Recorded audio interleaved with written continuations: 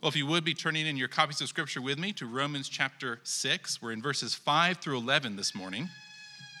And we're calling this the role of sanctification in baptism, part 2.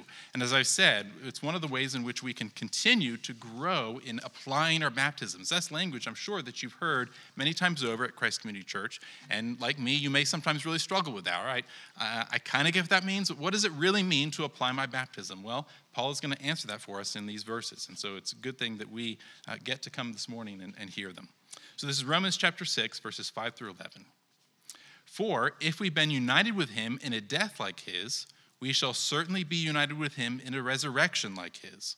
We know that our old self was crucified with him in order that the body of sin might be brought to nothing, so that we would no longer be enslaved to sin. For one who has died has been set free from sin.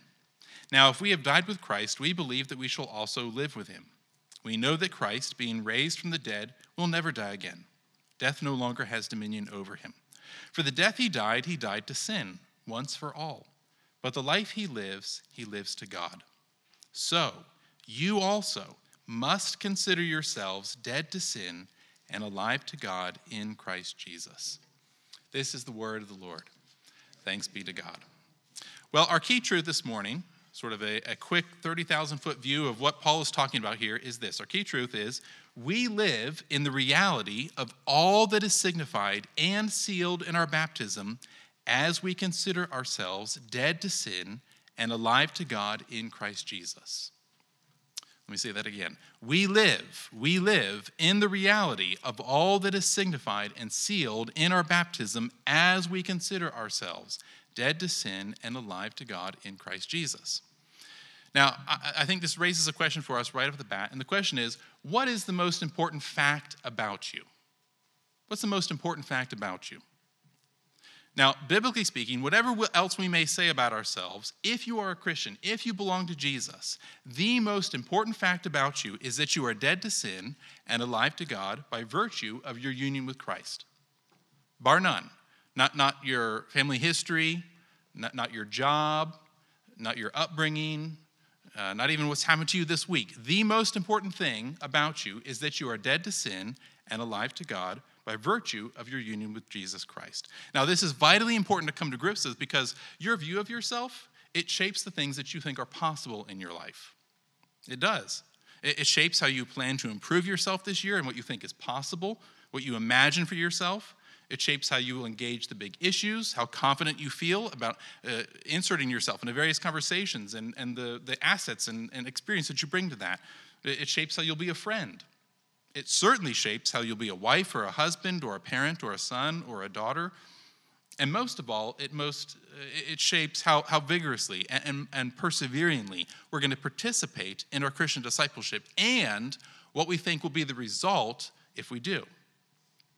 So it's vitally important to come to grips with. But one reason there's so much, I think there can often be so much quit in us when it comes to our discipleship, why our growth in grace and sanctification so often seems like such a monumental thing, it's because we fail to recognize that the most important thing about us is that we're dead to sin and alive to God in Christ Jesus.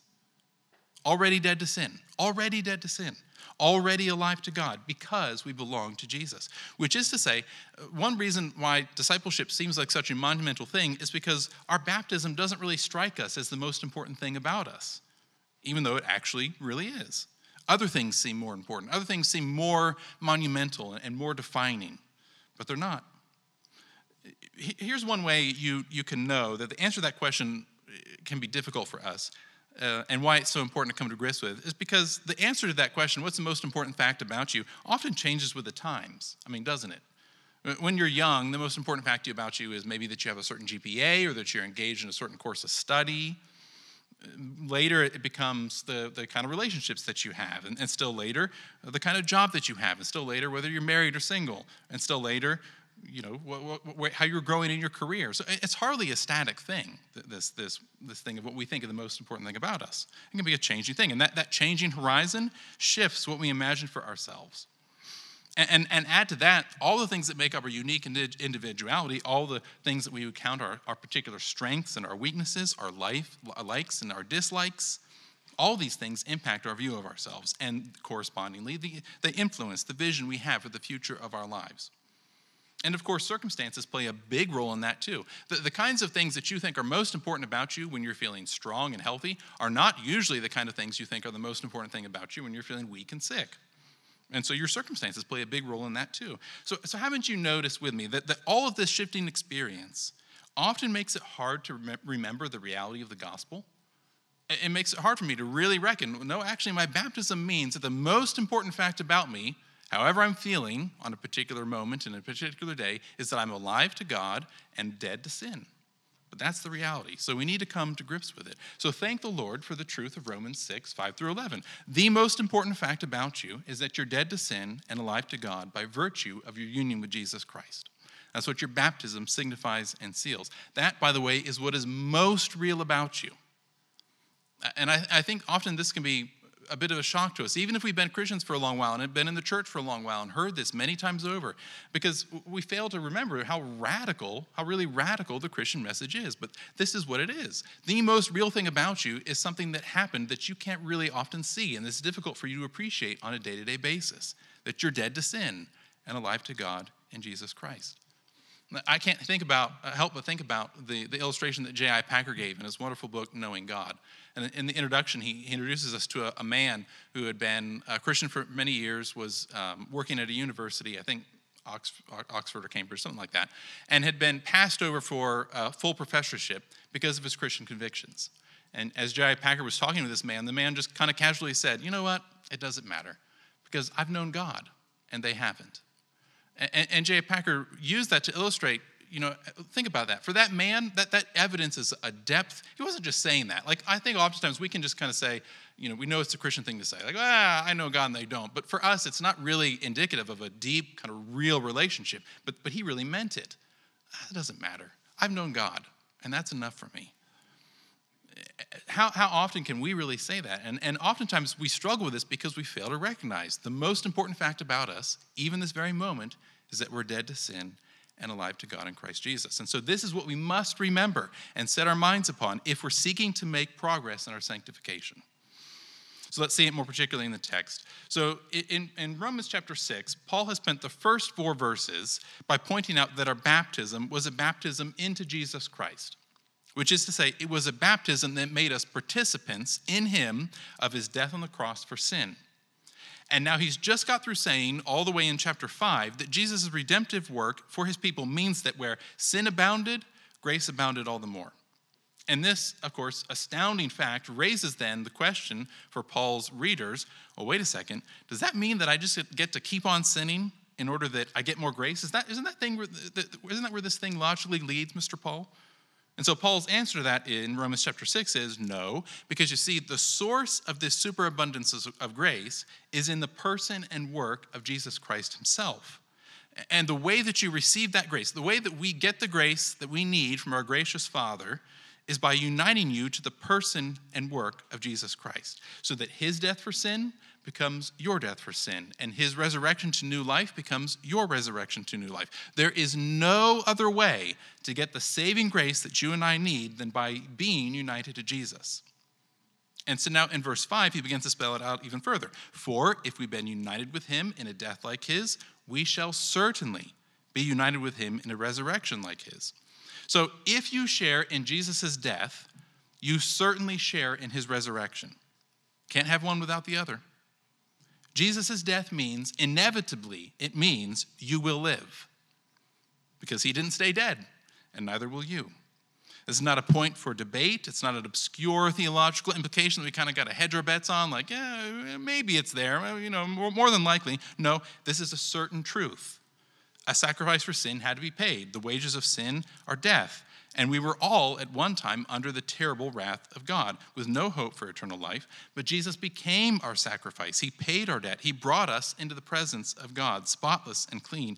And he did it by uniting us to himself.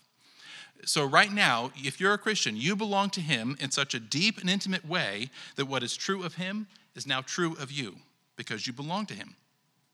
And so you're starting to see, I hope, how Paul's logic is working here. You start to see how absurd the question is. Does grace mean that I get to keep on sinning, that more grace may abound? That only works if you conceive of grace as some sort of abstract thing, something that's just out there in the ether, some substance that you can kind of have some of and maybe less of and kind of get some more now and lose some later. That's not how grace works, though. If grace is only found in my union with Jesus Christ, if I receive it because I belong to him and share in all that is true about him, that question starts to not even make any sense. If I'm looking to Jesus, why would I be thinking about sinning?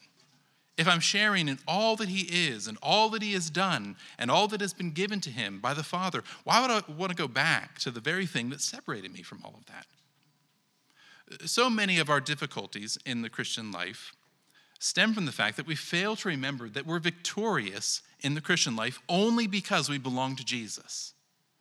And this is why we need to remember our baptism. This is why it's so critically important. What you're remembering isn't so much the physical act of baptism, although that's important. But if you don't remember it, that doesn't mean the game over for you. What you're remembering is not so much the physical act of baptism or the events surrounding it, so much of what it means about you. That you're a different kind of person now. Sin, death, the world, and the devil, these things just don't have the same kind of grip on you as they once did. You have a different allegiance, a different set of priorities, and critically, a different hope. And this is why this is so important. If you share in Jesus' death, that is, if you're banking upon his death to be for you the payment that you need for your sins, you also share in his resurrection. That is, you share in the power of his eternal life. Now, we have to be careful here because there's a double sense of what this means for Paul, because Paul has a very keen sense of the already not yet tension that is present in this earthly life. And there's an already not yet tension in this aspect of sharing in Jesus' resurrection. Already, I know that this is true of me. Already, I begin to see the Spirit at work in my life as he brings his power to bear in all the various shapes and facets of things I face each week. Already, my allegiance has been shifted to a new Lord and Savior. Already, I can see my selfish self-centeredness giving way to this new capacity to love, and I'm seeing new growth in love and joy and peace and patience and kindness and goodness and self-control, all the fruit of the Spirit. And yet the fullness of that new life is not yet. I'm not yet glorified like I shall one day be glorified. I've not thrown off this body of sin like one day I will throw it off. But that one day will certainly come. So one of the ways that we can know that this truth is moving from the realm of abstraction to something that is really rooted in our souls and stuck to our ribs and part and parcel of who we really are is that we're marked by humility. You see, I can be honest about who I am because I belong to Jesus. I don't need to protect some reputation that I think I have because I belong to Jesus. And I can be patient too. What do I have to be anxious about? I belong to Jesus. I can endure and I can persevere because I belong to Jesus.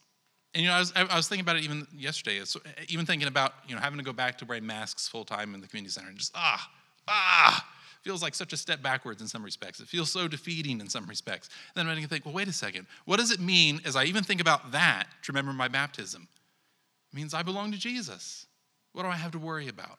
I can endure. I can persevere. It doesn't make us apathetic. The Christian life is not a life where you just sort of adopt a sort of que sera, sera. What will happen will happen. What will be. That's not what this is talking about. It means that I don't have to face those things with the weapons of the flesh, with anxiety, with defeat. It means I get to confront them with a renewed power for love and joy and peace and patience and kindness and goodness and self-control. I get to be imaginative and creative. I get to remember I belong to Jesus. And that transforms everything about me. It transforms everything about my circumstances. And yes, it's hard to see sometimes. We walk by faith and not by sight. But it is certainly true. Here's a promise for us in 2022. Something I think we really can come to grips with. Something that can really help us to grow in perseverance. And I think even as we grow in perseverance, grow in joy. Something that I really want to grow in this year. Yeah, it's been a difficult 2 years. And even before that, I think sometimes we forget. It's been difficult. We live in a fallen world, but it's been particularly difficult. But here's a promise that we can latch onto in 2022. As I was thinking about this even over the new year, as I myself had COVID and was just feeling pretty crummy, wasn't able to celebrate the new year with family and friends, and had some bitter thoughts about it. Just kind of stuck in my room, laid up in my bed, and I could hear people, my neighbors outside, very helpfully marked, the mystifyingly momentous arrival of every half hour with fireworks. and just kind of feeling crummy about it, and we're just kind of praying like, Lord, I know this is not the way you want me to feel, but it's just kind of how I feel. And he brought to mind that wonderful truth in Psalm 27. Of this I can be confident. I will live to see the goodness of the Lord in the land of the living. And you may say, well, that sounds pretty dramatic. Okay, yeah, maybe. But here's something that we can really this is a promise that is true for us in 2022 as it was in 2021, 2020, and all the years before that, and will continue to be true for us all the rest of our years. I will live to see the goodness of the Lord in the land of the living. And why? Why is that true? Why can I bank upon that? Especially when the devil whispers low and says, I don't know, I'm not so sure about you because, you've got some stuff you need to work on, and you come to church on Sunday mornings and you're not as happy as you probably should be. Why can I know that this is still true? Because it's not on me, because I belong to Jesus. And so that's what our baptism means. It means that this promise gets to be front and center in your mind as you walk through life because you belong to Jesus. And by the way, this is the experience of every Christian saint throughout the whole of redemptive history. Just to give one example, think of Jacob. Remember how Jacob describes his life pretty much near the end of his life as he finally comes back into arrives in Egypt, finally gets to see his son Joseph, who for many years thought was completely dead. And his report to Pharaoh, and I've always found this just very odd, but his report to Pharaoh is, look, few and evil have been the days of the years of my life. And you think, man, that doesn't sound like a very good Christian testimony. He's talking to the most powerful guy in the world, and his testimony of God's goodness is, few and evil have been the days of my life. But think about it. He had all of these wonderful promises of the Lord, and yet, he was the heir of the Abrahamic promise, the son of Isaac, and yet the moment he's born, he's struggling with his brother Esau. There's family dysfunction like you wouldn't believe, and then he runs away from home, finds this girl that he immediately falls in love with, works 7 years for her, but turns out, oh no, actually he's tricked. It's not the woman that he loves, so he got to work another 7 years, and then finally gets her, brings immediate family dysfunction, goes back to the land of Canaan, is for sure convinced that his brother Esau is out to kill him, has this extremely anxious experience. The Lord comes and comforts him. But then even after that, his daughter is violated. His sons avenge his daughter by totally ransacking this whole entire tribe. That immediately makes them odious in the land. Then after that, his beloved son is gone. His beloved wife is dead. He thinks his beloved son is dead as well. Finally, he makes it to Egypt, and his report is, few and evil have been the days, the years of my life. But that testified even to him that he recognized that all of God's good promises to him, you'll be an inheritance, you have an inheritance in the land of Canaan. I'll make you, your nation, your family is a nation that can't be numbered for the stars and the sands on the seashore. It testified that he even recognized that promise wasn't just limited to this life. I will live to see the goodness of the Lord in the land of the living. Think of Jesus.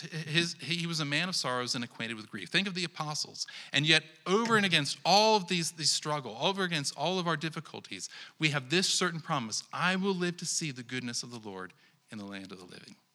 And so because we belong to Jesus, we can be people who grow in perseverance and endurance because we know the Lord is with us. And we can be people who grow in joy because we know this promise is true for us.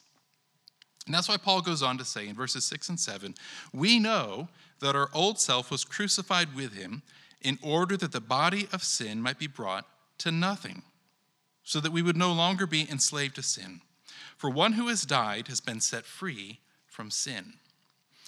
Now, it would be a mistake, as sometimes has been done, to view that, to think that what Paul is saying here is that we have two natures, a sinful nature and a holy nature, or a sinful self and a holy self, and that sometimes the sinful self has the upper hand, and sometimes the holy self has the upper hand. Now, what Paul is saying here is that the old self, that body of sin, has been completely done away with. It's been killed on the cross with Christ Jesus. And Paul is saying that new self, the risen self, has been risen to new life with Jesus Christ. So apart from Christ, we lived enslaved to that old self, following its passions and desires, corrupted by them and corrupting others through them. But no more. That old self is dead. It's been brought to nothing. We've been set free because it's been killed. So now what? What's the consequence of that? Verse 8. If we have died with Christ, we believe that we shall also live with him. There's a whole world of comfort in these words. Not only is that old self dead, but we share in the work that definitively put him to death, namely Jesus' death on the cross. And so completely do we share in this that we truly feel Christ's power at work in our lives to raise us to new life with him. Yes, we'll not experience that in all its fullness until the resurrection of our bodies when he comes again. But this truth is so real and so powerful that it casts its shadow even into our present life and experiences. And then in verse 9 and 10, Paul goes even further. He says that we know that Christ, being raised from the dead, will never die again. Death no longer has dominion over him. For the death he died to sin once for all. For the life he lives to God. What's amazing about these verses is that Paul talks about Jesus' relationship to sin in the same way that he's earlier described our relationship to sin. He says that Jesus died to sin. And that can be kind of mystifying, can't it? Because we know why we need to die to sin. We're sinful. But why did Jesus, who never sinned, in what sense did he need to die to sin?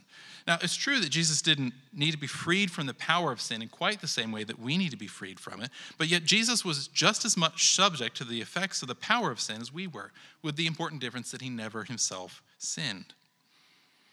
And because he experienced fully what it is to live in this world of sin and sickness and death, and because he fully identified with us in living under the rule of sin, we get to fully identify with him in his victory over it. Death no longer has dominion over him. Death no longer has dominion over you. Think about what this means. Your sinful habits don't have dominion over you. They don't. Oh, I know they seem powerful from time to time, but only because you struggle to keep your eyes on Jesus Christ. But they've been robbed of their power by his death and resurrection, which has become your death and resurrection, experienced in part in this life and fully in the age to come, but fully yours, 100% yours, because you are in him. Think about what it means. It means sickness has no dominion over you. It means frustration and exasperation and futility in a fallen world no longer has dominion over you. Uncertainty and having to make the best decisions that you can with limited and fallible information has no dominion over you. It doesn't mean that these things suddenly go away. It doesn't mean we don't have to deal with them in this world. It means that they don't have the final say. They're not determinative of the course of your life. Jesus is. Because the life that he lives to God. And by his resurrection, he has given us new power to carry out God's will and purpose for his glory, for the glory of his name, and for the everlasting good of his people. The gospel is the proclamation that these things are true, and your response to them isn't the thing that activates them in your life. It's the evidence that the Holy Spirit has sealed them in your heart and that he's working to bring the power contained in God's rich promises to bear in all the aspects of your life and personality. And so, at the end of this great chain of reasoning, we reach the application in verse 11. Given all of this, you must also consider yourselves dead to sin and alive to God in Christ Jesus. You must. This is a matter of utmost importance. You must do this. You must consider yourself. It's not you must die to sin, and it's not you must fix yourself. It's not that you must be better. You need to go and fix yourself. You need to get a self-scrubbed image to go before a holy and good God. It's this. You must consider yourself dead to sin and alive to God. It's a matter of taking this into account, of reckoning that this is the most important fact about yourself, to take it seriously. This is what John Stott says. I think he's very helpful on this. He says, the major secret of holy living is in the mind. It is in knowing that our former self was crucified with Christ, in knowing that baptism into Christ is baptism into his death and resurrection, and in considering that through Christ we are dead to sin and alive to God. We are to recall, to ponder, to grasp, to register these truths until they're so integral to our mindset that a return to the old life, it's unthinkable. For our union with Jesus Christ has severed us from the old life and committed us to the new. Our baptism stands between the two like a door between two rooms, closing on the one and opening into the other. We have died and we have risen. How can we possibly live again in what we've died to? So a question for us, a question of application for us. In 2022, what will you invest your time and energy and affection into that will help you to consider yourself dead to sin and alive to God in Christ Jesus? Years and years ago, Martin Lloyd-Jones, the famous Welsh preacher from about 2 generations or so ago, he was preaching through Romans chapter 6, and he had one of the best illustrations of kind of what this means for us practically that I think I've ever heard. He said, imagine, and this is an illustration that's not too hard for us, I think, as Americans to imagine is true. He said, imagine you lived in a kingdom in which there were 2 classes of people, an oppressed class and an oppressor class. And the oppressed class live in slavery, so that anytime a member of the oppressor class was out in public and saw a member of the oppressed class, they could say to them, go and do this for me. And they would have to do it. And they would say, go and think this for me. And they would have to think it. And go have an affection for this for me. And they would have to have an affection. And if you failed to do it, a member of the oppressor class could have you beaten, could have you thrown in jail. And so everyone in the oppressed class just automatically did whatever the oppressor class told them to do. And then imagine one day, a new king comes into the kingdom, and he says, all right, that way of doing things is completely over. I have such power, I'll send my troops out in all the streets. I have such power that anytime anybody from the oppressor class, or previously of the oppressor class, comes into the streets and tries to command around somebody in the oppressed class, I'm going to throw them in jail. So their power is completely broken and done away with. And yet, it continues to be the case that in that kingdom, the people of the oppressed class, whenever they ran into somebody in the oppressor class, still would think, I have to do what he tells me to do. And the people in the oppressor class would think to themselves, he doesn't really mean it. I still have that kind of power. And so every time they saw somebody in the oppressed class, they would try to command them around. Just do this and do that. And so even though the law had completely changed, even though the power of the oppressor class had been broken, people in the oppressed class still continued to struggle, really, to believe that was the case and to live their new lives. Well, it's like that for us. Jesus come and said, the power of sin is completely broken over you. No longer do sin and death and the flesh and the devil and the world have the power to come into you in the street and say to you, go and do this thing, go and love that thing, go and have affection for that thing. That's no longer true of you. And yet we often fail to recognize that that's the case. We often fail to reckon with it. And so that's why so much of our struggle in the Christian life seems to be so monumental, of living into the Christian life seems to be so difficult. It's because we fail to reckon. There's a new administration.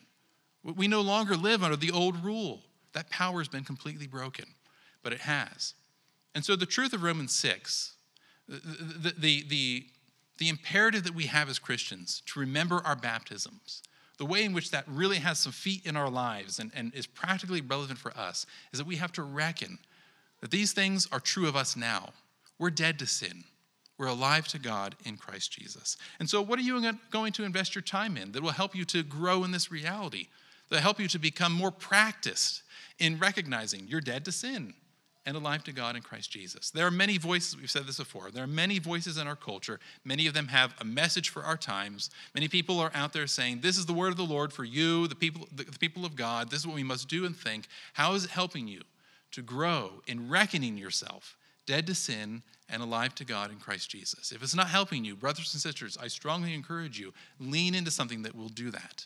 Lean into the worship of God on Sunday mornings. Be a part of a small group. Be a part of a discipleship group that will help you to reckon yourself dead to sin and alive to God in Christ Jesus. There is nothing more important for us in 2022 because it'll be the key that will help us to lean into the promise. I will certainly see the goodness of the Lord in the land of the living. So what are you going to invest in that will help you to remember your baptism? Well, what does Romans 6 verses 5 through 11 teach us? Simply this: we live in the reality of all that is signified and sealed in our baptism as we consider ourselves dead to sin and alive to God in Christ Jesus. May the Spirit help us to remember this truth, to reckon it true of us, that we would live in the power of it all this year and the rest of our lives. Would you pray with me as we ask him to do that for us? Heavenly Father, Lord, we thank you, Lord, that you have saved us, and Lord, that you have saved us in this particular way, that you've drawn us into Jesus, so that what is true of him is true of us. Lord, we thank you that his death to sin is our death to sin. Lord, we thank you that his resurrection to new life is our resurrection to new life. Lord, we thank you for this promise. We will live to see your goodness in the land of the living. Lord, you know that we often struggle with this. Help us to be people who lean into our baptisms. That is to say, Lord, help us to be people who remember that we are dead to sin and alive to God in Christ Jesus. Lord, if this were up to us, if it were up to our own power, we know that we would quickly fall by the wayside. Lord, but we know that you, out of the abundance of your grace and goodness, because we are united to your Son, Jesus Christ, that you will surely do this. So we call upon that promise, Lord. We ask that you, by your Spirit, would lift up our hearts and minds out of ourselves and into the reality of who we really are and our identity with Christ. Do this for us, we ask. In Jesus' mighty name, amen.